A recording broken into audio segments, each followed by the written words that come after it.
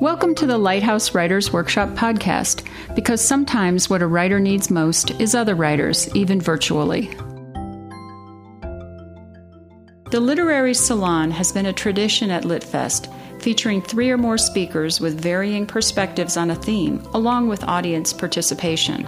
In the salon, A Writer's Pedigree, Myth or Reality, authors Steve Almond, Amanda Ray, Benjamin Whitmer, and Eleanor Brown address the questions everyone wonders but that rarely get spoken aloud. Is a writing career reliant on pedigree? Does success boil down to connections, MFA degrees, geography, and a spray of cash? Or can writers make it on diligence and talent alone? Listen in as they address the tough stuff, such as, does talent trump hard work? Hi, everyone. I'm Andrea Dupree. I know a lot of you, and I'm not just bragging.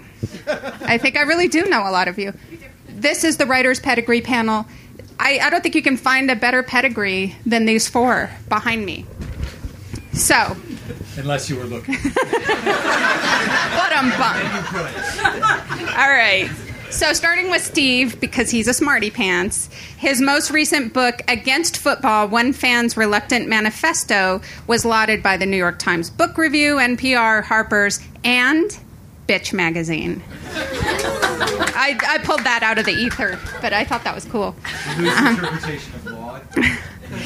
He's also the author of God. He was discussed by each of those. He's also the author of God Bless America, Candy Freak, My Life in Heavy Metal, and more. And you can hear him right now, if you choose, on the Dear Sugar podcast with Cheryl Strayed. So I am a subscriber. You should be one too. Eleanor Brown, we're going alphabetically, is a New York Times bestseller and #1 international best-selling author of the weird... In Quebec. In Quebecies. The Quebecies. Huge in Canada. Of the Weird Sisters, hailed by People magazine as a delightful debut and creative and original by Library Journal, and I think Bitch magazine loved it.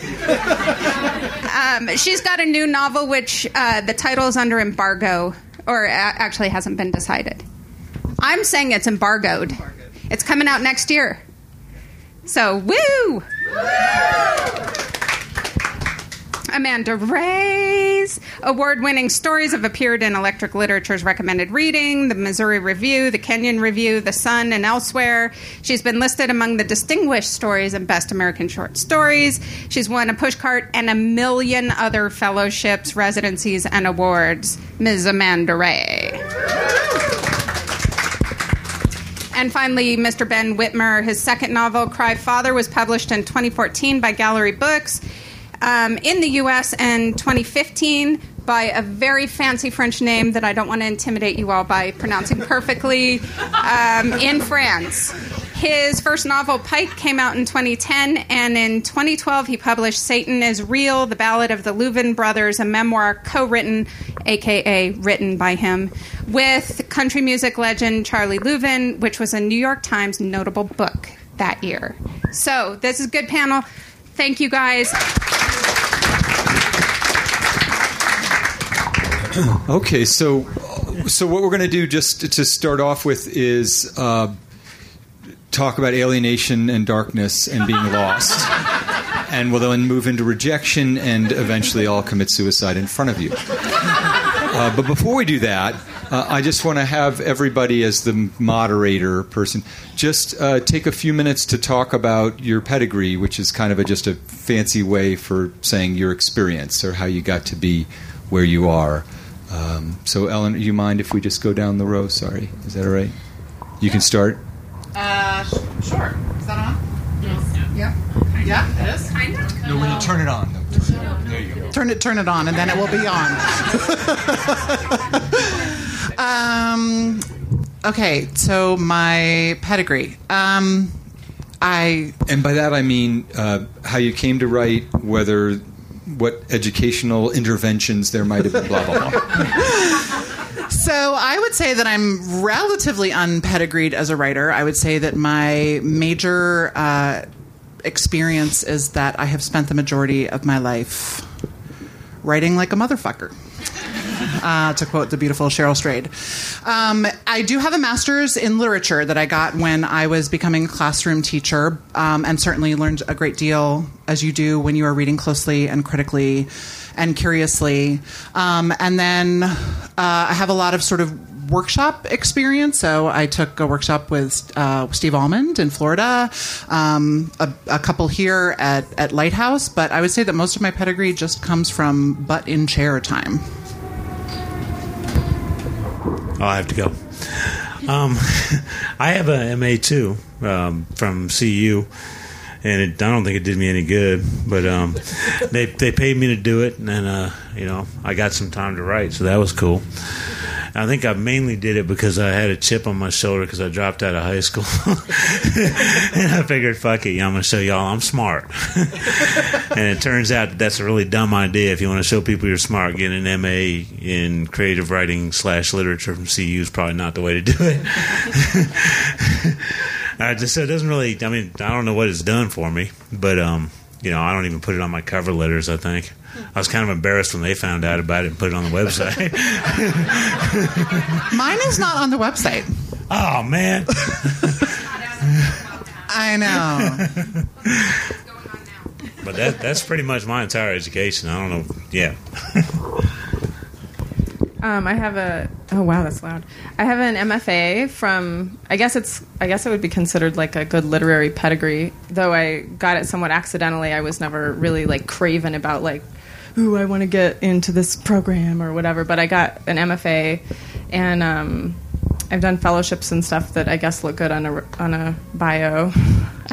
I do think my MFA helped me, but I am not like super proud of it. Sometimes it's on my bio, sometimes it isn't. It's a long time ago. I was like 23 when I went to the MFA program, and I had never written a story, and I didn't have any idea what I was doing. And in my notebook from those times, I had written several times in parentheses to find out for myself what is point of view, because everybody was talking about it. And I was like, it's really sad. My whole notebook is full of like famous authors who I was like, who the fuck is like Herman Melville? So I was a little too young and inexperienced to go to an MFA program, but I survived, and I feel like the main things that I gathered from it were, it's sort of a tough skin, because I got raked over the coals by, like, everyone else was from an Ivy League school, and they had definitely read Herman Melville, or at least they could pretend that they had really well. And then also just rigor. There were people there who were so ambitious and, were like much older than me and were trying to write like their second or third novel. And one guy wrote so much that he had to have a mobile chiropractor come to his house to unkink him like several times a week. And so I never... He said he did. He said. Oh no, I had to help him. He could not walk. He had like a stack of books and then pillows on it, so he could put his hands up onto his keyboard, which was also had some contraptions, so that he could write for like 12-hour stretches with like bathroom breaks only. So anyway, seeing that was, I think, instructive in a way, so that I sort of know what I'm up against. It's not contagious, that kind of ambition, but it was interesting to see, and I think that was the main takeaway from my MFA program. But yeah, that's far a big digression from the question. It's going to be that kind of panel. So I was a journalist, a reporter for a number of years, and worked at daily papers, and then worked at a weekly when those still existed. Part of, I don't know, does Westward still exist? Yeah. Thank God. So it was part of that chain, and they allowed you to write longer stories that had characters and scenes that were a little bit more like creative nonfiction. And my editor there had gotten an MFA. This is in the mid-'90s. Now I think there's, 9,000 MFA programs. But even 20 years ago, they were a little bit more esoteric. I'd never heard of the degree. I didn't know that there was a place that you could go to study writing. And I wasn't a bumpkin. But it was really a little bit more esoteric. But I happened to just have this newspaper editor who was kind of my mentor, who was like, if you're really interested, because I was sneaking off and running up to Florida International University and auditing classes and taking John Dufresne's free workshop that he gave just for community members because he's insane and a saint and a masochist. So every Friday he would gather for no money and literally just with members of the community. It would not dawn on me for many years how insanely generous this was. As somebody who was teaching full-time and writing full-time, John Dufresne would then also every Friday gather with just, I want to write people like me and read our crap and take it seriously. And so I was just trying to figure it out and kind of, cobble it together. And then my editor was like, hey, you, dumbcough, there are these things called MFAs. You can actually go and there's like a little welfare state for artists. Just like for our corporations, there's also a welfare state for artists who are trying to start to take their work and themselves more seriously. So I applied to a whole bunch of schools and got into none of them, and then spent another year writing stories that were slightly less awful, and applied to like 25 programs and got into 2. And one was in Fairbanks, Alaska. And my mom started sending me articles about like moose kills human in Fairbanks. And it was like an endless stream of the ways you could die in Fairbanks. And so I went to the other one. But it was literally that unresearched. But and my actual experience in graduate school was fairly miserable. I mean, as a human being, I was pretty awful and lost and angry and fucked up, and my work wasn't especially good. But I think those years were pivotal because for me anyway, they were I needed it. Otherwise, I was never going to get out of journalism. I needed a community, sort of competitive, neurotic, but pretty much determined to do the same thing and valuing writing as an endeavor to whatever insane degree. For me to say, okay, I need to just take this seriously enough that I'm like I've committed to this bad habit. I have my fellow junkies. We're all like we're going to be crazy and make these terrible decisions together. So I do have an MFA, but I think I will probably concur that it has not been the door opener professionally. That really the thing that is unique about literature for the most part is it really is a meritocracy. People who do serious work and dedicate themselves to it will succeed, not immediately, but eventually. And but that said, I think having a degree has probably, at least for me, it was essential. I would still have been sneaking off and doing it half-time if I hadn't had that little moratorium that couple of years.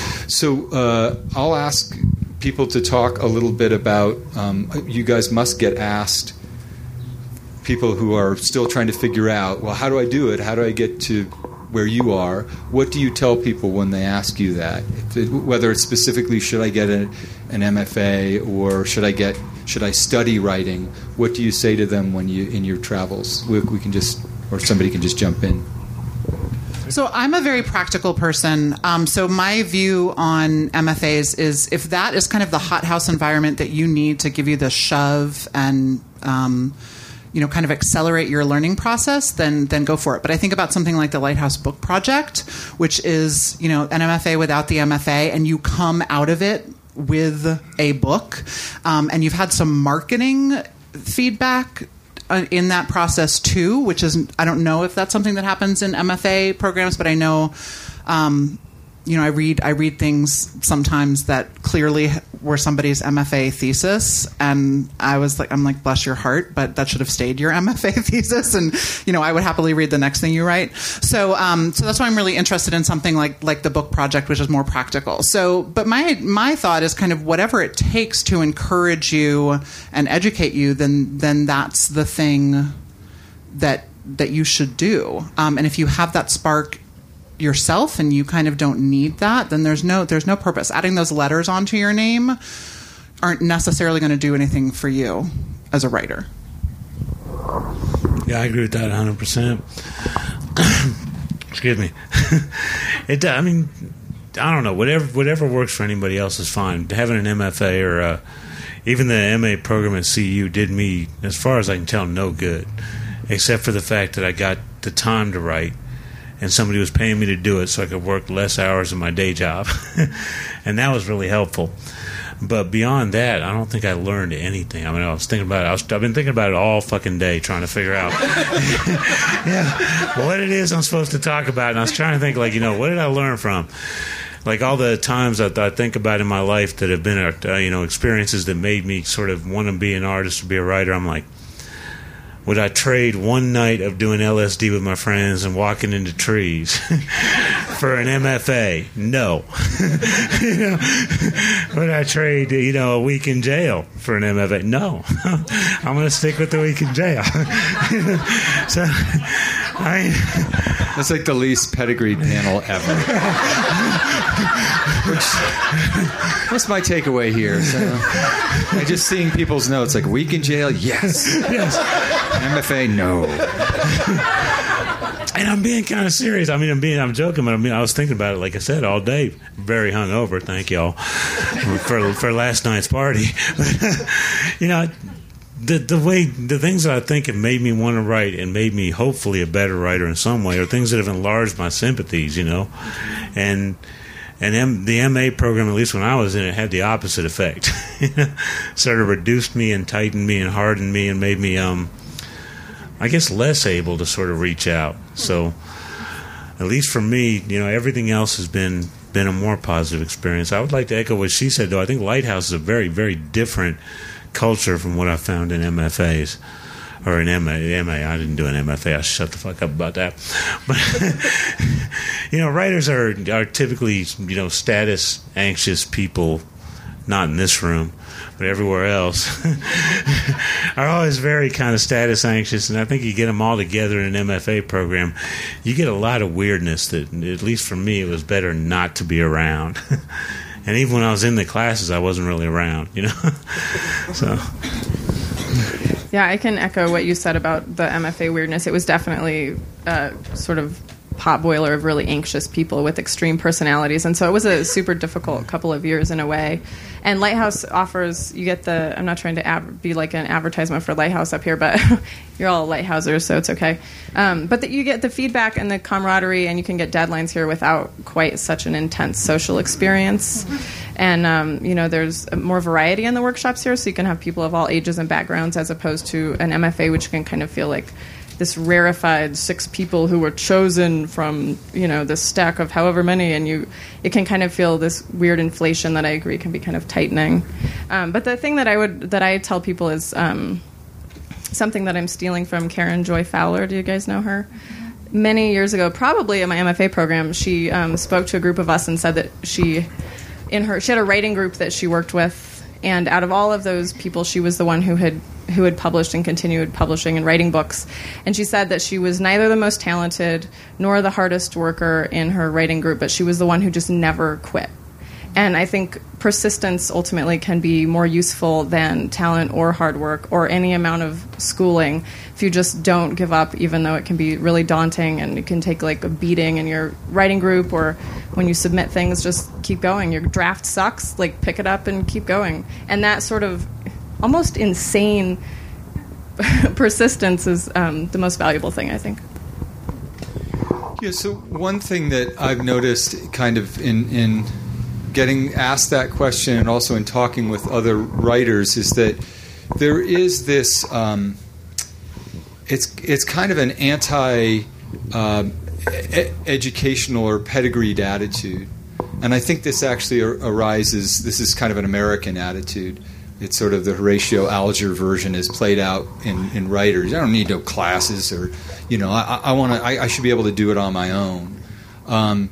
And I too had a very psychologically, emotionally unpleasant couple of years doing an MFA. But I'm also, and it has not accrued to my benefit, I guess, in terms of getting an academic job, which I don't have.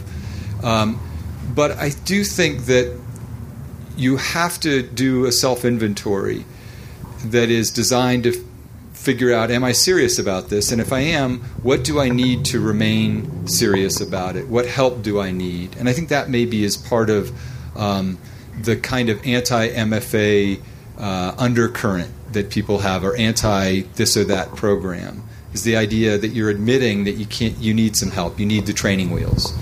But for me, I actually did, and I also think that a number of things were happening that I wasn't conscious of at the time.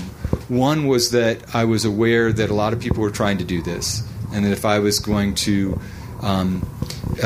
enjoy success, I was going to have to be quite serious about it, because there were a lot of other people who were maybe more talented or spending more hours at the keyboard, and that I'd better, if I was going to be serious about it, I had better commit myself to it. And I think also aesthetics were being expressed, and I was, in a somewhat disastrous way, pushing back against the kinds of writing that I didn't appreciate, or the kinds of attitudes towards characters. And even, it's a little bit what Ben was saying, my feeling was that I was finding books like Stoner or Airships or Jesus' Son or any of the other books, Birds in America, the Lori Moore collection, that I probably wouldn't have found otherwise.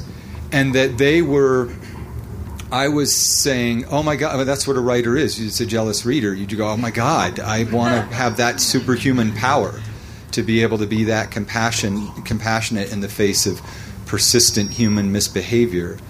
And that was something, oddly enough, that I was learning in my MFA program, because I felt like in my own warped version of it, there were all these other people who didn't get it, man. And they did get it, and I was just an asshole. But I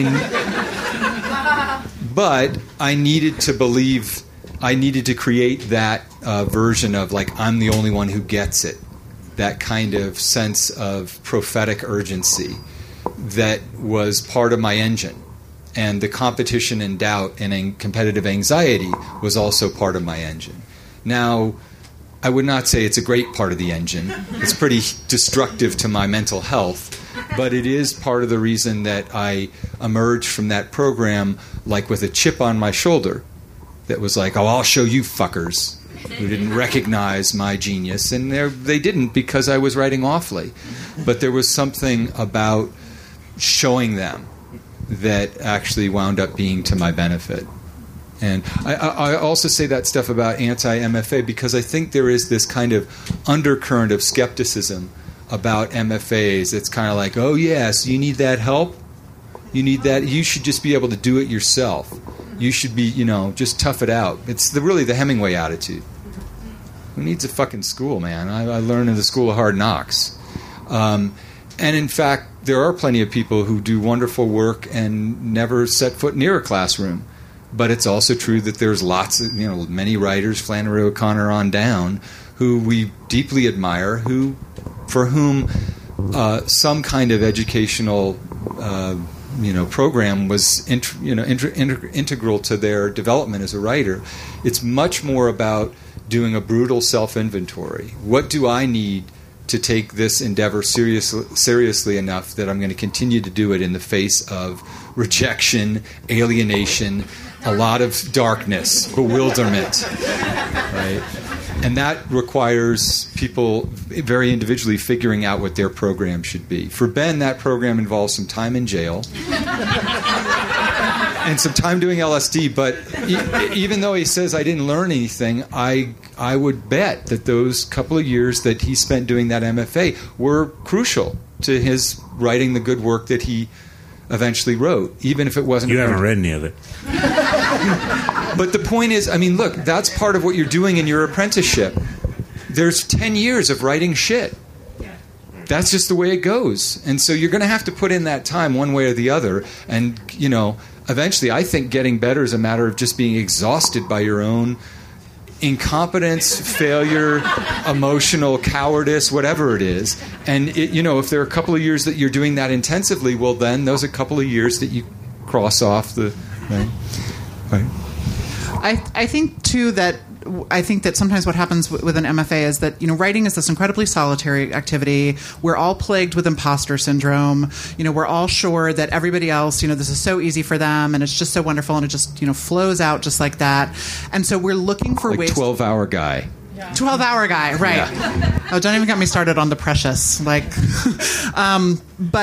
that an MFA or some kind of degree would confer some kind of legitimacy and give us a right to call ourselves a writer, and that then it wouldn't be so scary. And I know there is a lot of anxiety. So I think you were talking about writers being kind of insecure and yet competitive at the same time. I know there's anxiety and this feeling on the non-MFA side of the divide, like if I just had that, then things would be different, right? I would be taken more seriously as a writer, or I would get the book deal, or I would know more people. And there may be something to that. So one of the things that I'm always curious about is as a networking opportunity. So, there was this book or this article that came out a few years ago that was MFA or NYC, which was like the silliest, most reductive, offensive question ever posed. Like that these are the only two paths to becoming a writer.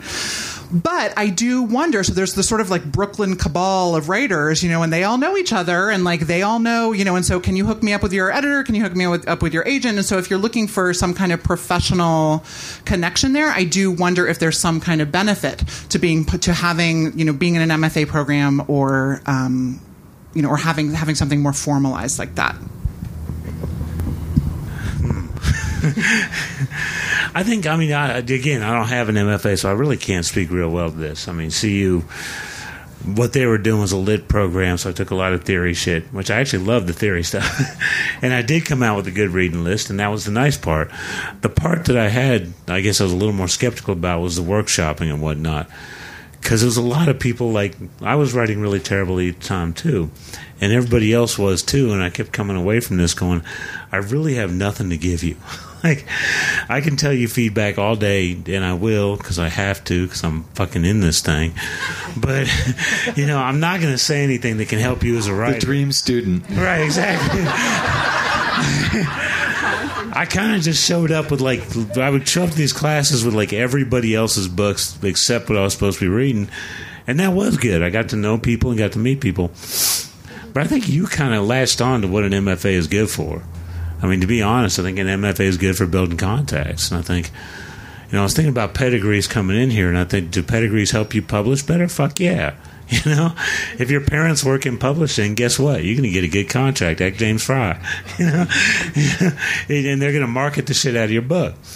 If you live in Brooklyn, are you going to have a leg up? Absolutely. If you have an MFA from the University of Iowa, you're gonna have a leg up. It's going to help you out. But wait. I'm just going to disagree with you agreeing with me. Okay.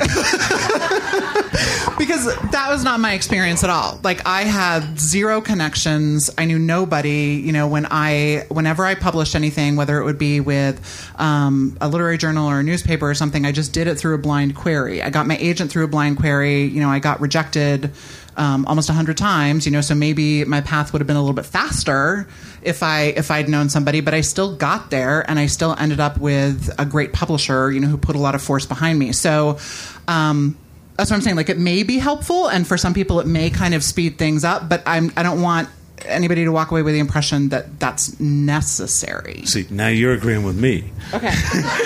Because that was the second half of where I was going. Oh, I'm so sorry for interrupting you. So, yes, you can do those things, but for me, it's like worrying about natural talent. I don't know if I have any more talent than anybody else. There's no way of measuring that shit. All I know is that the only thing I can do is get up at 4:30 in the morning and write, before I go to work. I don't really have any other tools, so I have no idea. There's no reason for me to sit around and think about what life would be like if I had an MFA, any more than there's any reason for me to sit around and think if I had, more natural talent than Steve Allman. It's, those kind of thoughts do me no good. It's getting up and doing the work. And I think you can get there anyway. Do I think it makes it easier? Absolutely. I do think to say that it doesn't make it easier is to ignore to turn a blind spot on just the sort of class and social realities that do exist on the ground. Mm-hmm. If you have money to spend years and years and do an MFA and spend lots of time writing, and your parents work in publishing, fuck yeah, you're going to do better. that's life in the big city. But for me, it doesn't do me any good to think about that.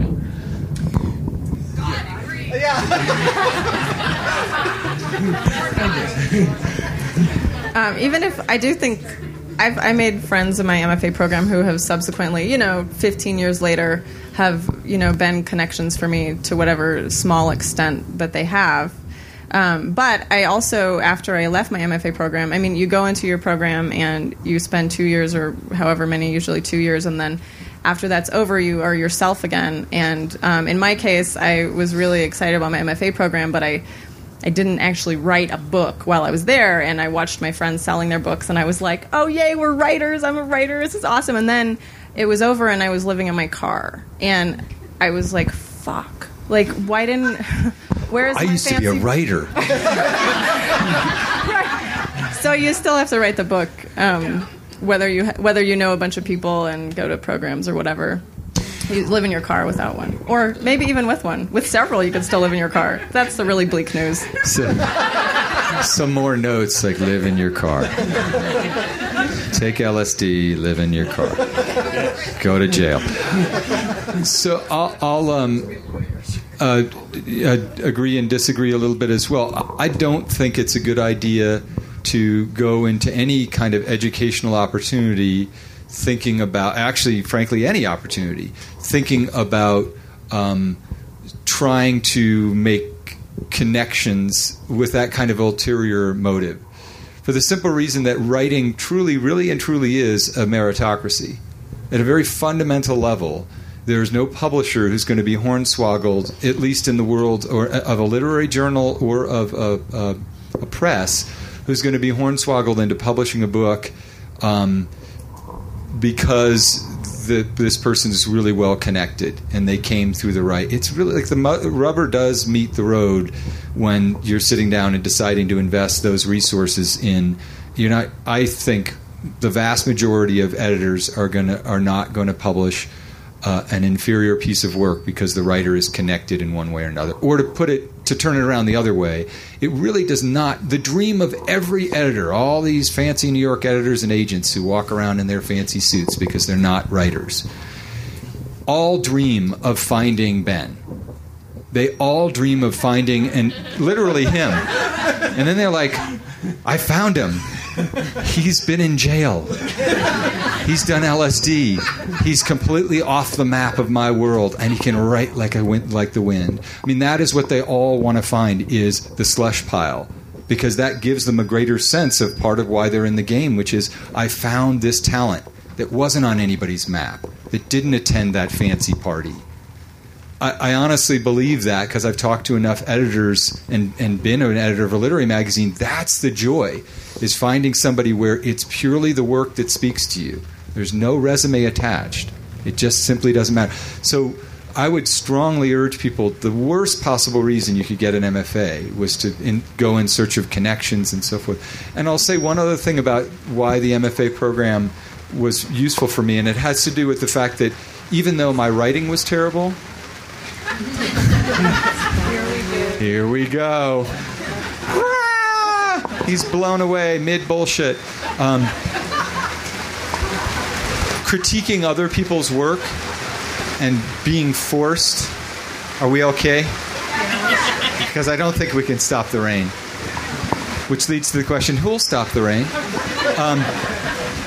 But the most useful part of the MFA experience for me was not my own work, from which I learned nothing, but was having to or choosing to critique other writers who were at the same basic level I was, and whose mistakes I could see really clearly. I was making the exact same mistakes, but because you have to believe in your own work and be kind of narcissistically blind to its many flaws, I couldn't see it in my own work, but I would write critiques that were longer sometimes than the stories that we were critiquing. Purely because I was unconsciously, I think, I was trying to be a good student and, sort of get the professor's favor, but actually what was happening was I was developing a critical faculty. And that was the most important thing that I got out of the MFA program, was I was actually looking at a whole bunch of other people's work and having to tell them patiently and precisely and in real concretely why they were making bad decisions and what the nature of those bad decisions were. And that helped me immeasurably. And in fact, when I think about who wound up publishing work and continuing to write, it was almost inevitably the people who were taking that critical mission seriously. That is the fastest way you improve as a writer. It is not just from bashing your head against the keyboard and hoping fame will pop out. That's just not, or even a great story. It's much more the internalization of the kinds of insecure errors that writers make during their apprenticeship, and you can't see that in your own work, but it's totally obvious in the work of your peers. So for no other reason, and this applies no matter where you take a workshop, doesn't matter if it's Lighthouse, and in a certain way the brutality of the MFA culture is can be to your benefit in the sense that that was one way that I was able to excel, was by, even if I wasn't the best writer, I became one of the better critics. And that wound up, even though I didn't know it at the time, it would take several years to figure it out, that wound up being the most profound and important thing that I learned in the program, was how to figure out how to explain the bad decisions that other writers were making. I wasn't making them, of course. My stuff was all fabulous, and all the editors rejecting them were idiots, but, right? Yeah, I think, for me, I think that I would have crumpled in that kind of environment.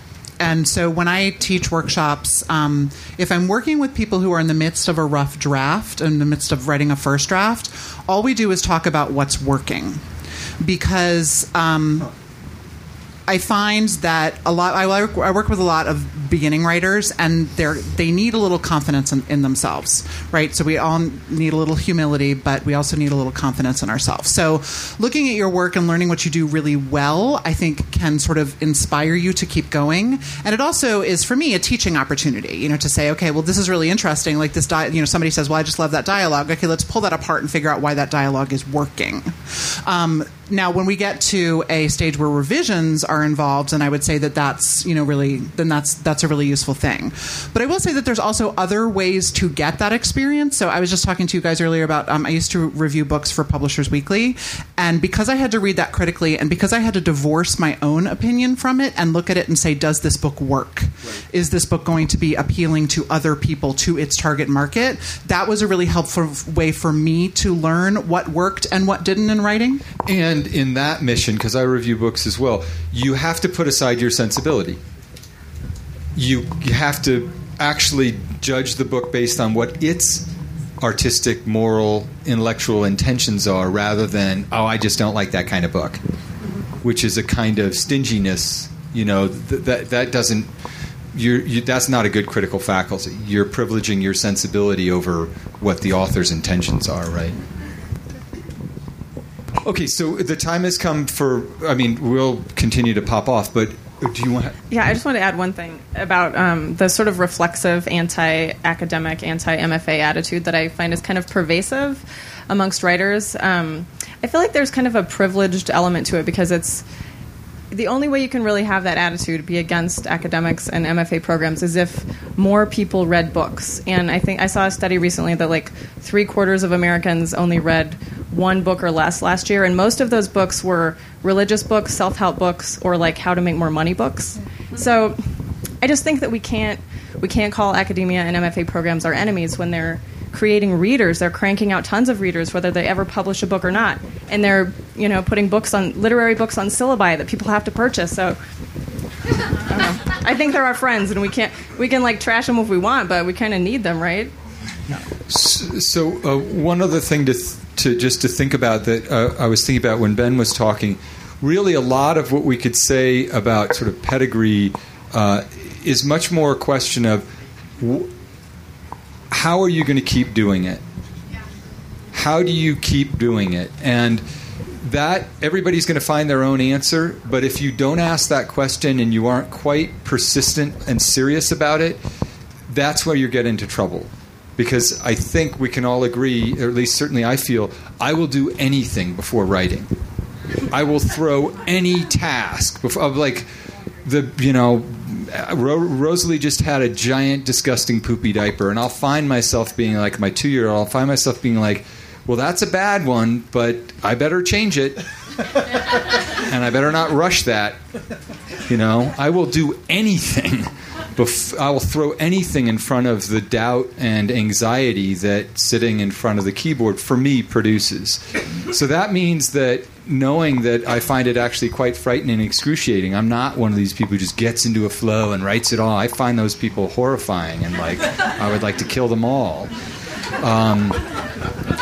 For me, every moment of it is labored and anguished and difficult, and I'll do anything to avoid it. So that means knowing that it's like a character who's in retreat from their own emotional life. Well, a good author has to force them up against what they're avoiding. And that's how I feel writing is. I have to force myself, which means I have to make it the first thing. And I have to think about the structure of my life in a way that the writing is the part that's crucial and essential, and everything else becomes a variable. But that means that you have to think in a way that's very anti-artistic, because we're all just artists and we're supposed to just let it flow and it's supposed to come when it comes. It's like bullshit. Nobody's asking for anybody in this tent to write a book, clearly, unless it's like, how I found Jesus and made a ton of money and then slept with a celebrity. My next memoir. So you have to think like a boss. And that means you have to be very canny about saying, well, how am I going to make it sustainable for myself? And that means the self-inventory stretches to include, what are my financial obligations? What are my emotional and psychological obligations? Do I have children? Do I have a partner? Do I have aging parents? Do I have material needs? And be honest about what they are. If you don't want to live in a shitty apartment, then or drive a crappy car. Or live in your crappy car. I mean, really, the way to think about it is, okay, well, how is writing going to be, since I know that I need to be any good, I'm going to have to uncouple financial expectation from artistic creation. How do I then make room in my life, knowing that I'm even averse to it, or frightened of it in certain ways? That's the central question. And then that's, you construct a life. And all these guys, regardless of what they did educationally, were very persistent. You went at 23 and you probably weren't really ready to get the most out of that educational experience. But she's still writing. So even if you had some fallow years, somehow you figured out a way to put writing at the center of your life, knowing that it's not usually going to make you a lot of money, and you can't undertake it. Eleanor didn't start writing The Weird Sisters to think, I'm going to make a fortune and be huge in Canada. That's not why she did it. She fell in love with the story and the characters, and the happy byproduct of that is it did well and found a readership. But that's not why you undertake writing. You have to figure out how to even give yourself a chance, and that means, how do I make it sustainable? And maybe that involves Lighthouse and workshops, maybe it involves an MFA or an MA, or maybe it involves a week in jail. But whatever it is, you have to be brutal in doing a self-inventory, because otherwise those are the people who give up, who are not realistic about how difficult it is to make it a sustainable part of your life, and how hard and disciplined you have to be in order to actually make that happen, right? So now we want to take just general questions before the downpour, if people have them. Yeah. My big question is, since I'm contemplating an MFA, I studied creative writing as an undergrad at CU Boulder, and then I was like, okay, I need to be more practical and just have a job and do real things.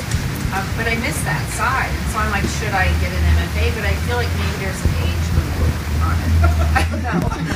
Maybe I'm crazy. I don't want to. There is. How old are you, ma'am?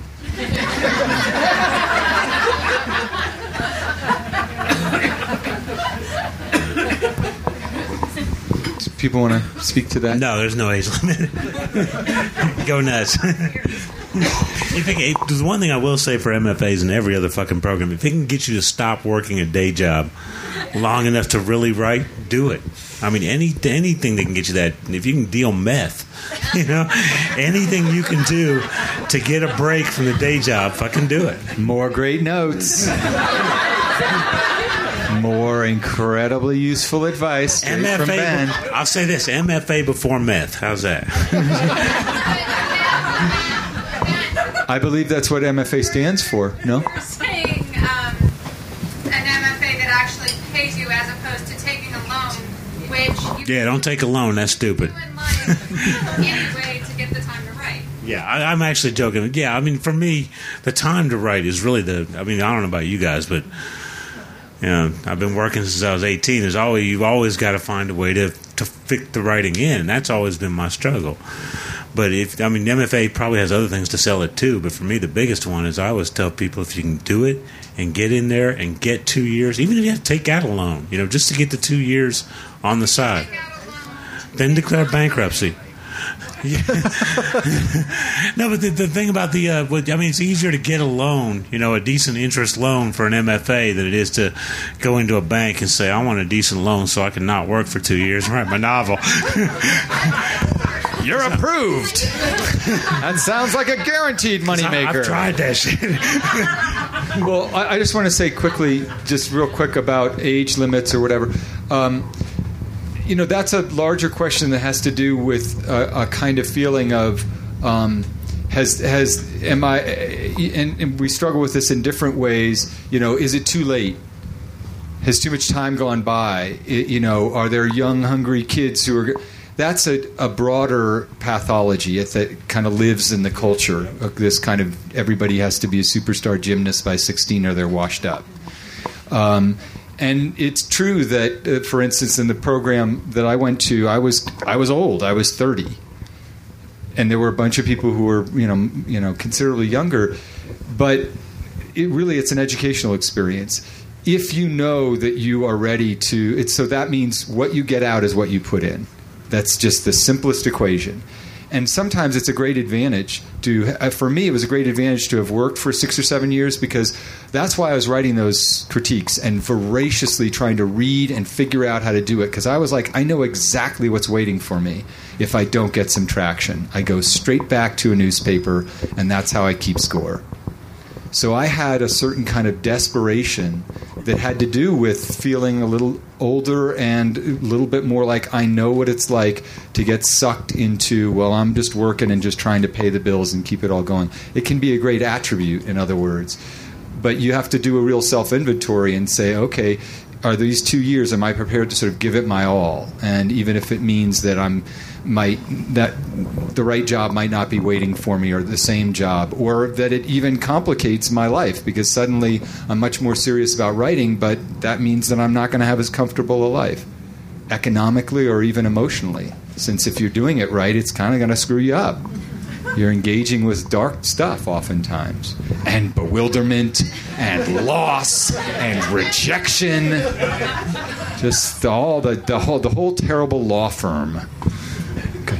Yep. You've mentioned like MFA classes or not. I'm wondering why none of you mentioned writers' colonies, because when I graduated from college, before most of you were born, there were very few MFA programs, and if you wanted to be a writer, you became a waitress. I mean, that was just, or you traveled, or you did like Jack Kerouac. And there were, maybe Iowa, and I don't even remember anybody I knew who wanted to be a writer going to one of them. One guy did, actually. But as time went on... And his name was Franzen. As time went on, I began applying to places like Yaddo, and I went to a whole bunch of them. They were much easier to get into then than now, and you didn't have to pay $40 to apply. And there's where I met other writers, and there wasn't all this competitive stuff, because you weren't allowed to talk to anybody really about, you did it informally, and that's how I not only met other writers who critiqued my work and became friends, but often we went off and did projects together. And I met one guy who took me to his tiny town in North Carolina, and that's where I lived for a year. So it was a different kind of thing, and I would suggest that that's not such a bad idea. Yeah. So if that works for you, fantastic. The truth is that Eleanor made reference to that idea that it's sort of, well, you kind of in New York pounding the pavement and being part of the cocktail circuit, or you're doing an MFA, that's ridiculously limited. There's plenty of people. If we lined up 10 writers and said, well, what's your pedigree? Chances are one of them would say, well, I just knew that I needed concentrated amount of time. I knew that writing was lonely and I needed to have some sense of connection and some peer group, and I found that by doing colonies or writing retreats or whatever. Fabulous. That's what worked for you. That's kind of an ad hoc. Everybody's constructing a kind of ad hoc educational program for themselves. Yes, and then yep.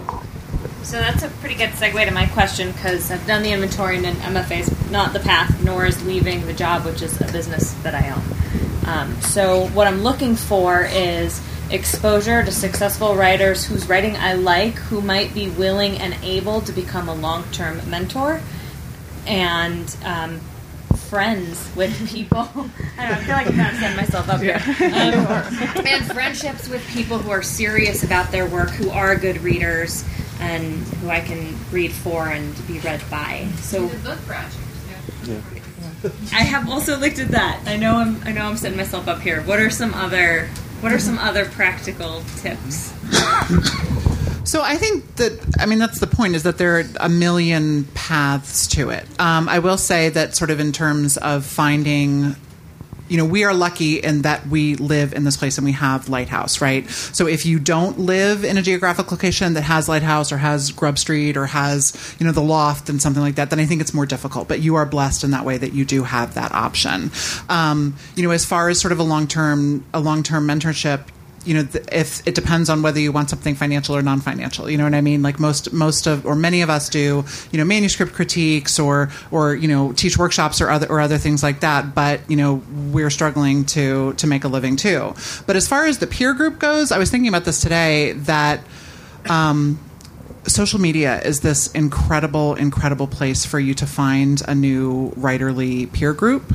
And I actually met a lot of the people that I consider my writerly cabal, like at book festivals and writing festivals and things like that, and that was where we made the connection. So I kind of don't, and I feel like that's an option. If you're not interested in the book project or the MFA, you kind of start to form it yourself. Like you pull together these resources and you start to form it yourself. Yeah, anybody can start. It's a tricky thing, because if you're in the structure of a writing retreat or a book festival where it's other authors, you've already reached a certain point of like the startup is already underway. For you, sort of thinking of it as a business person who started your own business, well, now you're starting another sort of business, and it's not going to produce a lot of profit for a long time, or maybe ever. But what you're trying to figure out is, how do I get somebody's guidance who knows more than me, teach me stuff, right? Atlantic City. How do you find that person who, and that, Eleanor's right, there might be benevolent writers out there who will just say, yes, let me take you under my wing, but it's more likely that will be sort of ad hoc. And if you want somebody to, and the terms need to be quite clear, if you want somebody to look at your work and critique it, probably they'll say, absolutely, but here's my hourly rate. And that's something different than wanting advice that, for me, when I do manuscript consulting, sometimes people will say, well, here's what my interest is or my intention with this piece. And I'm like, that's not what we're up to here. I look at this work. I see what you're trying to do. I try to apprehend it. I tell you where I think you're doing it great and where you need to do it better, very specifically. I don't mess with where it might end up. That's some other set of questions. And they're valid questions, but that's not the work that we're doing. It's not impersonal. It's deeply personal, but it's just about the work. Mentorship is a bigger ask. And, it's more fragile, because most writers, I can say, are, under a certain amount of pressure just with their formal students, right? Or, with friends who are part of their writing group. But it's absolutely possible, and this is part of the sort of hidden benefit of an MFA, to find a cohort of writers. It's easier when you're in an MFA, when you're at Yaddo. But that's part of what you need to think about, because that's a little community, and if everybody is seriously engaging with one another's work, that's all it takes. It doesn't matter where they came from, and it can be hugely important, because it's somebody who's expecting your work, and expecting you to turn in work, and you in turn, even more importantly, are having to critique their work. And even though that seems really generous and it's not in your benefit, that's actually the thing that you're going to learn the most from, is being forced to assess their work. And that's, you've got to figure, as somebody who started a business, then now you've got another startup on your hands, right? I just want to add to that too. I was just thinking too, kind of about creating your own courses. So again, going back to social media, a few months ago, I was really struggling, and I went on iTunes and I downloaded every podcast I could find that Elizabeth Gilbert had been interviewed on. And I spent like 2 weeks listening to her talk about writing and creativity. And I emerged just sort of feeling really, really differently. So I feel like you can kind of create a mentorship where the mentor isn't even involved with you, So I mean, I can read Dani Shapiro's Still Writing and go and dig up interviews with her all over the place and come out of it feeling like I have learned something and like I have engaged with her, even if she has not engaged, with me. And that's a little like stalking, but also a little bit like kind of creating your own relationship. And technology gives us the opportunity to do that. And it's kind of part and parcel of the writing process, right? I mean, before technology, before social media, that's how writers worked, or at least, I didn't become interested in writing because I wanted to be famous or make a lot of money. I knew better. And growing up without electricity in the sticks, I knew better than that shit. But it was going to the writers that I loved and, finding ways to sort of have a conversation with them. You mentioned Flannery O'Connor. I mean, I've been talking to her for 20 years. She doesn't answer back, but even like Mystery of Manners, her book of essays, I read that once a year. And it's just to continue. I mean, she's a mentor, whether or not she knows it. She probably disowned me.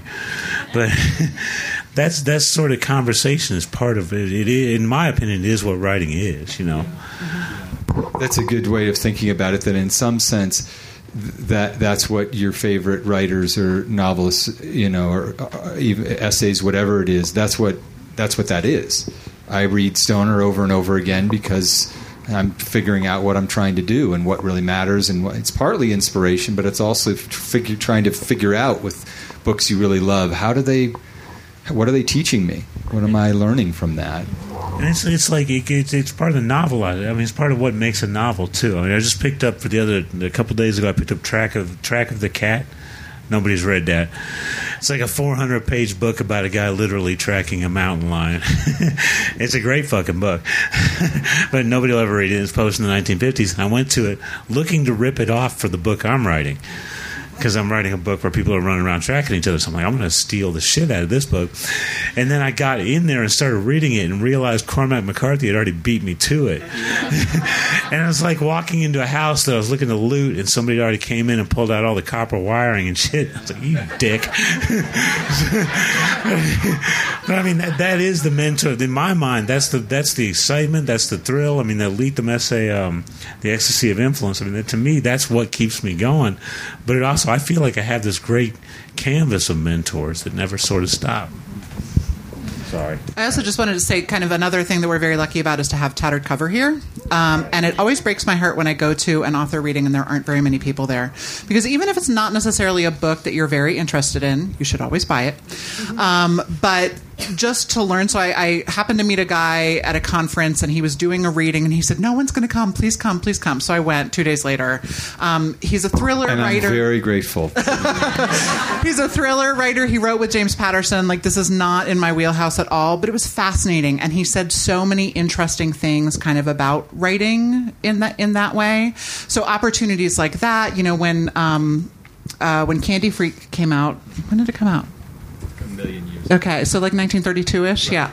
I remember reading it and totally falling in love. And I was like, I want Steve Almond to be part of my life. And so I followed his newsletter. So basically, I stalked you. But, I subscribed to his newsletter and I listened to all the music recommendations he made. And thank you for Taj Mahal, by the way, Sam Roberts Band. And so then because I was subscribed to his newsletter and I was kind of paying attention to things that he was doing, I found out he was coming and teaching this workshop in Florida, not far away from me, and signed up for that instantly. So sort of like that's another way to kind of, so he and I are in this mentor relationship that he is not part of. No idea. But being able to kind of latch onto him and be like, this is what I want. Like, I want this kind of honesty. I want this kind of voice. How can I learn from him, and how can I find spaces to do that? And it's a little creepy, and stalkery. No, but I mean, because, it matters. And you do have admiration, but it's a deeply personal kind. It's not like, I really love your toothpaste smile. It's like, you're up to some human work that I'm curious about. But it's a great compliment. And, I didn't know that stuff, but it's like, that's what your dream is. That's why I was putting out the stupid newsletter and recommending, because I was super excited about whatever art and so forth. So it's not like it's going to be an insult. You can always ask, is my point. It's a deep compliment when you say, I'm interested in what you're up to, and how is it possible for us to... Nobody's going to be like, no, kid, get out of here. Jonathan Franzen will. Absolutely, but there was a question back here. Yep. I just wanted to kind of build on what they were saying a little bit. I'm not sure how much of a question it is, but when she were talking about retreats and how they used to be sort of less money and you didn't have to pay for a lot of things, and right now we're sort of in this brave new world of the technology era and having the internet, and there's like online writing communities like She Writes and Book Movement and all kinds of different things that we can kind of also be using as tools. But on the question side of things, it's almost like, we haven't brought this up yet, but it's funding too, right? And in the real world, where if you're not paying for something, my experiences have been there's a lot of crazy people out there who want to be writers, and if you try and do workshop groups outside of safe spaces like this, you can get into some trouble. So, truly. So, I mean, there's a balance, right, where there's like this whole plethora of things online for us now that didn't exist back in the day, that is free and like this amazing writing community, but there's also the other side of it where if you're not paying, if you're not putting some of your funding into an MFA, or if you can't, that there's sort of a difficult conversation there too, right? All of you did MFA programs, and No, I did not do an MFA. Unless that stands for Masters of Fucking Awesome, because I have that. The other side of that is that it is a bit of a luxury, right? It's almost a luxury item. And my teacher in college was like, the hard truth of it is that half the people in those programs are paying for the other half. And that was what he had said to me, and just maybe want to speak a little bit about that particular aspect. Yeah, I just want to say that there aren't a lot of them, but there are some MFA programs that fully fund all of their participants, and that was the type that I went to. And I would think it would be pretty unwise to go into debt for an MFA. So I think that would be, if you can afford one, like, hooray for you. Or if you can get in, apply for the free ones only. I certainly didn't. I was not in the position of applying for those that charge. So there are options, but they're few and far between. So just in terms of, weeding, yes, there are crazy people, but there are crazy people in MFA programs too, and it sounds like a large percentage, yeah. And so you have to self-select, right? I mean, this is the same thing. You're building what your input is. You're building what your community is. So I, back in the days of AOL dial-up, I was part of a writing group called... You can't even say it out loud. It's only funny when you type it. It was Walden, but instead of the A, it was AOL, like Walden, get it? And it was a group, and, there were some people who were awesome and good writers and interesting, gave interesting feedback, and there were some people who were crazy. And, we tried to shunt out the crazy people, and that didn't always work. But that was a community that we forged, like we just kind of created, and then so it's possible to do, but you do just kind of have to recognize that any situation you walk into, I've been in Lighthouse workshops, there's some crazy people here too, so like any situation you're going to walk into, there's going to be a crazy element, right? And so online is not really different in that way, and you just have to be discerning about what it is that you want and what it is that you need. And I would say the same thing about going to an MFA, like what is it that you want? What is it that you need? What are you looking for out of this experience? And you ask that question no matter what you're looking to do. And it's true that you're wise to say that an MFA or an MA or even Lighthouse, there is the money that you pay is partly a filter, right? If you cast a broad net and social media, you're not fishing. You're throwing out a net, and you're going to pull up lots of stuff, including some tires and some scary-looking prehistoric fish that you don't want to eat. It's just a brilliant metaphor. Let's just be with it for a little while. But I don't know that I would say that something is a luxury. I think this conversation is often charged with, again, this undercurrent of Horatio Alger, do it on your own.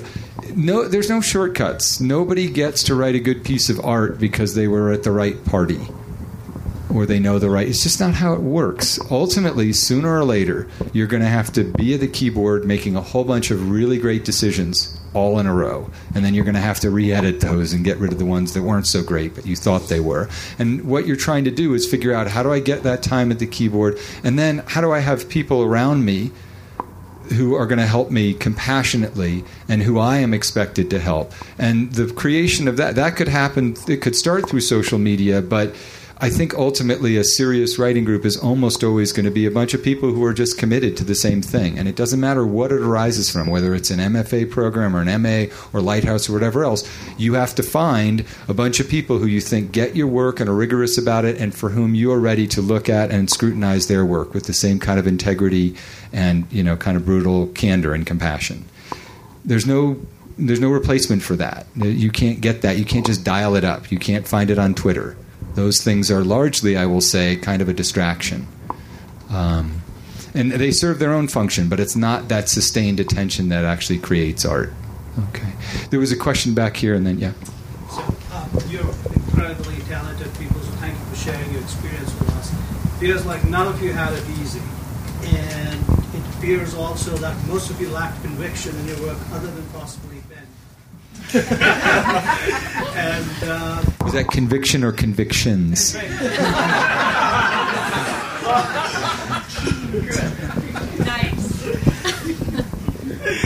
That's funny. So how did you keep it going? How did you didn't have it easy, you lack conviction in your work, how did you keep going? That's a great question. Why are you looking at me? I'll just say that there have been many times that I didn't keep going. I mean, I've had long periods of being just unable to face the page. And then at some point, somebody pissed me off, and I was like, I'm going to show you motherfuckers. And I got back to it, or something inspired me, or I remembered what it was I wanted to write in the first place and sort of got back into it. But I think, we have this terror of being driven away from the page for a minute. But, it happens. Sometimes you can't do it. But, I mean, on the more practical side, I decided I was only going to work, part-time. And so I ate, peanut butter for years and hard-boiled eggs. It's awesome. I stole, ketchup packets. I mean, it was pathetic, but I didn't want to, have all of my energy sucked up. And that's, of course, not completely viable if you're older and have a family and you're thinking about retirement and stuff. But as a young person, I, really went for it and just chose to be completely poor for a few years, and that was great. But I mean, in terms of your spirit, I don't know how you keep it going. What do you guys do? I don't think I didn't actually lack conviction in my work until I published a New York Times bestseller. I think I always had something good enough that I knew there was something there. And I think for me, a lot of it was the drive to participate in the conversation. Because to me, literature is a conversation, right? And I would read a book, and I would read Candy Freak, and I would want to talk to Steve Almond, right? But Steve Almond was not available to me because he has a life. And shockingly, not much of a life. And so the only way that I could participate in that conversation was to reflect it back, was to go and that's really interesting. What do I think about that? And to kind of write it out. So I think it was a combination of just sort of that desperate urge to want to be part of this conversation, and a recognition that a lot of what I wrote sucked, but I could see it getting better, or at least changing and sucking in new ways. And that was enough to kind of keep me going, was to see that I was making progress. I got if you don't mind, since I got called out there, I hate everything I've written. I mean, honestly, like people ask me about Cry Father, and I'm like, I have to fucking read that. You can come back and read the next one. It'll be awesome. But I love writing. It's real easy for me. It's not hard at all. The more time I can get to write, the happier I am. And as long as I can keep it separate from everything else, I don't have any problems. You know what I mean? Like the book I'm working on now, I'm completely obsessed with. And everything I'm thinking about all the time, I'm obsessed with that. And it goes towards that conversation. That's all I'm trying to do. So I don't have to sit around and think. I just don't think about it. And I don't have to think about my pedigree or my talent or how well it's going to sell or any of that other shit because it's absolutely fucking irrelevant. When I'm writing, I don't know if it's any good. I don't care. It's going to be the best third novel I could write right now. I don't give a fuck. I mean, is it terrible? No, that may be. But the fourth one will be the best fourth novel I could write. So if you kind of keep things completely simple in that regard, it makes it really easy. You just have to be able to live on not very much and work other jobs, and then you don't have to think about it. Okay. Yeah, I want to talk about mentorships because that's different than everything else you've talked about. Like, it's not always just a group or a class or, a friend, but, I was fortunate starting in high school to have older people, like my teachers who really mentored me. And even continued to read my lousy poetry when I was in college and told me that I was great and all this stuff. But as somebody who's now in the position to mentor others, which I sometimes do for money and sometimes for free, as a mentor, you have to think not only about this person's writing, but about like who they are and how they're bringing their entire life, to bear, and like what they're not saying, especially with nonfiction. And, that's a really valuable thing to have, also.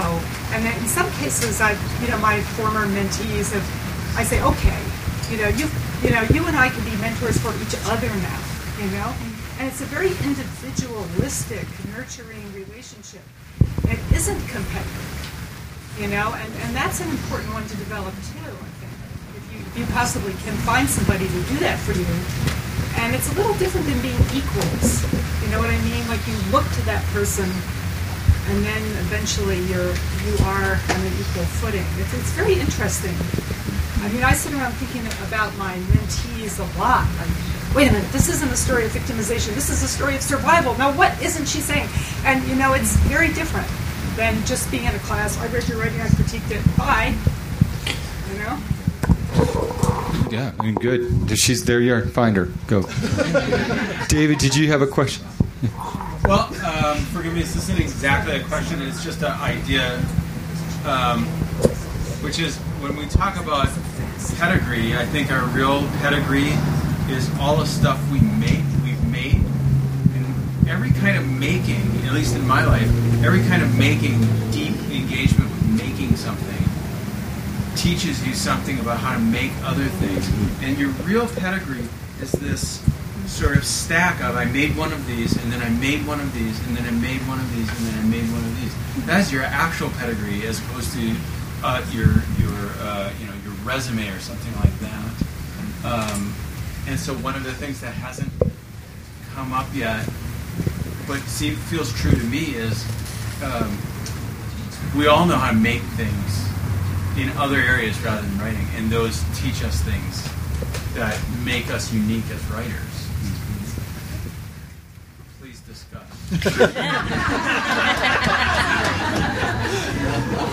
Well, I think that's what I kind of said at the beginning, that like my pedigree is that I have spent an enormous amount of my life writing, and I've spent an enormous amount of my life writing things that failed for one reason or another. But the thing that made me a better writer was figuring out why they failed and learning from them and kind of being willing to experiment with other things. So I've written romance, I've written thrillers, I've written YA. Like I've tried a whole bunch of things that were all really terrible, but I learned from them. And so that's the body of work, like David is saying, that I'm standing on ultimately. And that matters more than my MA. Okay, nobody's a potter. Come on, man. Yeah. I don't do any artistic other things. I wish I did. I should start now. Thank you, David. Meth. That you made a lot of meth. That's meth. I mean, today. I mean, everything I'm doing all the time. That's what I'm talking about. I always say that, writing a novel is like having a conversation with everything that you're thinking and everything you're taking in all the time, and for years, and that you can't share it. And even if you could, you wouldn't. So have a divorce lawyer on speed dial. That's sort of, to me, that's what it is. Everything I'm doing all the time. When I wrote Cry Father, I got a concealed carry permit so I could carry a gun because I thought it'd be fun like the guys in the books, and rolled my own cigarettes and wore cowboy boots, and went and did shit that no middle-aged white guy should be doing, for 2 years, and it was wonderful. And in this novel, I'm going out spending all my time. He's like a fountain of good advice. Give great advice. You live in Colorado, smoke dope, and carry a gun. And Jesus Christ, why else would you live here? But the pot. So for this novel, I'm hiking all the time, and I'm like, taking. I have a little stupid ass notebook in my back pocket, and this is my notebook of my own physical degeneration. So what I do is I walk around all the time, and I walk too fast, and then I write down how shitty I feel. And that's a large part of the process. It's just stuff like that. But that's the fun. It's like the opposite of a Fitbit. Right, exactly. In every way. It's the direct opposite. But then, I'll get obsessed with, Thomas Ligotti or something, or Schopenhauer. I read that for 6 weeks and have all these notes. Everything comes in. It's wonderful. So, go. I just wanted to add that this might speak to what Vicki was saying about colonies, as well as to what David is saying. And at the Fine Arts Work Center in Provincetown, where I spent a 7-month period of awesome straining to write, and mostly wandering cold beaches, there were a lot of visual artists there, and they were really instructive and inspiring to be around because their process is so different. And I remember sitting in one of their talks, and they have this really complicated description of their work, and this one guy was like, I'm just really interested in squid. And his whole body of work was just his obsession with squid, and every angle of a squid you could paint, and, squid collages. And this has taken up years of his life. And it was sort of gave me this feeling of I have permission to just be I'm interested in squids, I don't have to have any more reason than that. So I think there can be a lot of instructive things from being around visual artists and other types of artists as well. Sorry, I didn't mean to call on someone. That's your job. Yeah, cool it. I'm being nice for now, but yeah. It seems to me like other kinds of things that you do in the world. You could go to a class. You go to law school, and then you become a lawyer. And you go to med school, you become a doctor. And you go to an education program, you become a teacher. It doesn't seem like it works the same way in this world. So, what experience made you feel like you could say, "I'm a writer"? In your life? That's a great question. Now we'll expect you guys to answer. I'm looking at you. I noticed. Okay, well, the short answer is writing. Right? That's it. That's short and long. I don't have anything else to say. The only thing that ever made me feel like I could call myself a writer was writing. What you're pointing out is a lot of kind of the undercurrent of this panel, which is when you get a medical degree, you become a doctor in the eyes of the world, and you're allowed to touch people's bodies. That's the whole reason to become a doctor, as far as I'm concerned. And when you become a lawyer, you suddenly can just rob people, but it's not even robbing them. You're their advocate, okay? But the truth is that the reason that there is such the kind of uncomfortable frisson around educational opportunities involving creative endeavor is that really just because you have a degree doesn't mean that you suddenly feel like you are a writer or artist. And actually what Amanda is saying is quite accurate. There are many days that I'm not a writer. I'm a chicken shit and a procrastinator and a decent but maybe not even that great parent. And a really good teacher, or a tired-out teacher who could have done better, or a shitty husband, or a considerate husband. And I don't even go near the keyboard or do any serious what I consider to be serious work without the ulterior motive of making money. And sometimes I'm just a podcaster. There is no moment, I don't think, where most writers don't just say, well, I am a writer. They feel quite anxious about that. They feel like, well, I did some good work today, or I think it's good work. I don't know. In 6 months, I'll know. And that is the downside of any kind of artistic endeavor, is that you do not have it codified. It's not, you can't, and the culture isn't going to look at you. And even if they do, as Eleanor can speak to probably better than any of us, when that book comes out, then you immediately are fraught with the terror of, well, what's next? I mean, I got lucky and got that one, but now what's the next thing? I think part of the engine of creativity is doubt. And when you're lucky, you give in to your obsessions.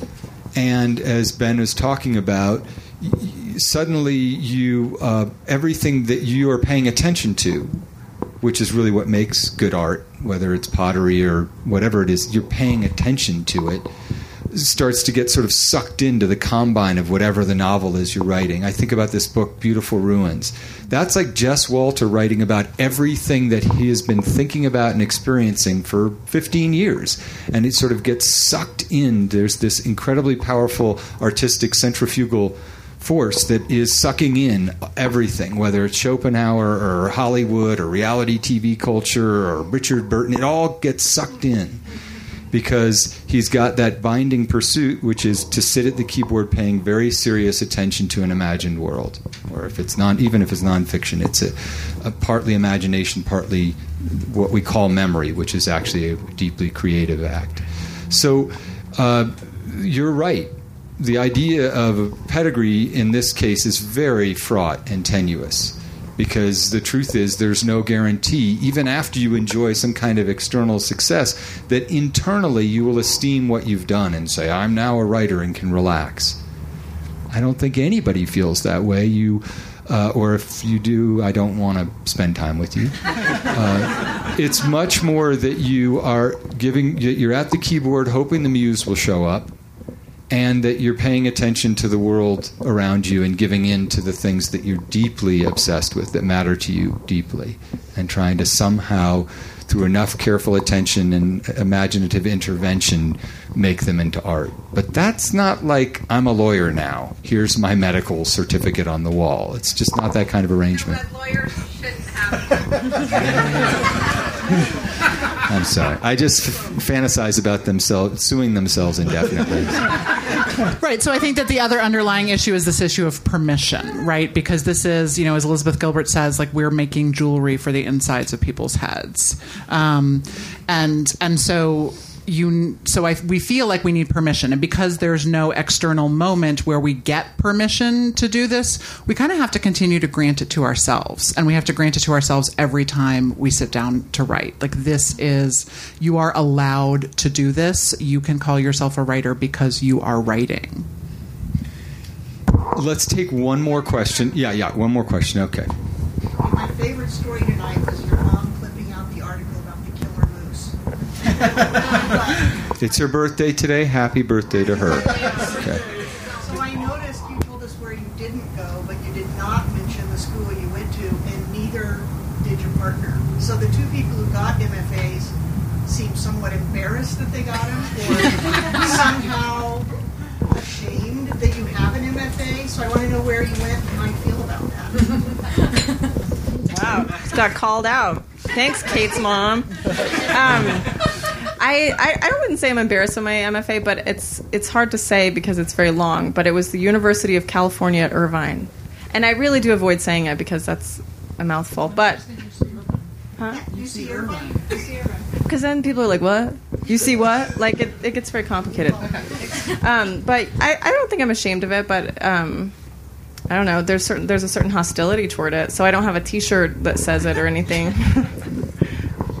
Yeah, I think you're right that there is this sense of, I needed help. I needed these training wheels and so forth. My reluctance to talk about the program is that it was such a disaster. And, none of the faculty would read my work. I left not in disgrace, but in anguish and, I was playing out a real crazy, fucked up psychodrama, and the world, as it so often does, played right along, right? So that's part of my reluctance. I went to UC Greensboro, University of North Carolina, Greensboro. Why? Well, they offered me funding, and it wasn't Fairbanks, Alaska. But it's like people worrying a lot about where they're going to go to college. They have to do it. They're going to stress about it. They have to suppose that this path is going to be dramatically different than that path. But it matters. It matters much more who the other writers are, or even where where the person who might be your mentor is in their life. I got into a very crazy, fucked up psychodrama with one of my teachers because I was going through a tough time and he was going through a terrible time in his life. In other circumstances, I think he might have been that mentor that I was desperate for, who was going to show me the way and so forth. But in a certain way, the fact that didn't work out meant that I had to do some of that work myself, or that I had that stubborn attitude of, well, people doubted me. Maybe I created those situations unconsciously so that I could have that as my fuel, because that's part of my unconscious way of keeping myself at it. Anger and other people's doubt feeds my, stubbornness. But I know you're concerned about, Kate's, where's she going to go, this, that, or the other place. The truth is there's no guarantee. Once you get into one of these programs, it's just now the work begins, and then you're done with that, and then the work begins again. And then you write a novel, and it's terrible, and then the work begins again. And then you write one, and it's pretty good, and it gets published, and then the work begins again. It's kind of unrelenting. And you never get that degree that says that where everybody says, and you say internally, I've arrived. It's more like, God, hope I can get to the next station. Right? Yeah, but I do feel too like some people use it as cred. So I look at author bios sometimes, and like I always have this moment, like if it's like, so and so received her MFA from the University of Iowa, like I always clench a little bit, partially because I think there's that sort of like rarefied, like you're not better than me just because you have an MFA from Iowa, and also partially because sometimes I'm like I fear what I'm in for.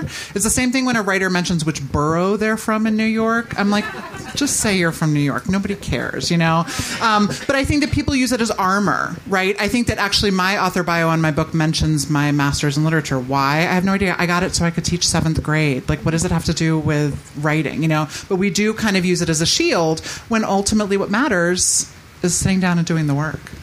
And I think for me... What, huh? What school? Westchester University, Westchester, Pennsylvania. It was a phenomenal experience. Oh, I was just going to say that I think also there's kind of a timestamp on your MFA. I feel silly being like, I went to my MFA here because it's been so long ago and it's really not like present in my mind most of the time, and the things that I learned there aren't really don't have a lot of bearing on what I'm doing now. So all these years later, it was a wonderful formative experience, but it seems sort of weird to plaster it on your bio or whatever. All right, so we got to stop only because we have to stop. What's that? Rain delay. But we'll stick around. There are books which you should buy because Eleanor said buy them. I have, if people know of my little crazy DIY books, I have them. They're here. If people want to do a drug deal, come up with a drug deal. But Tattered Cover has books, and we're happy to continue the conversation but with more drinking and more informally. So thank you guys. And after a cigarette.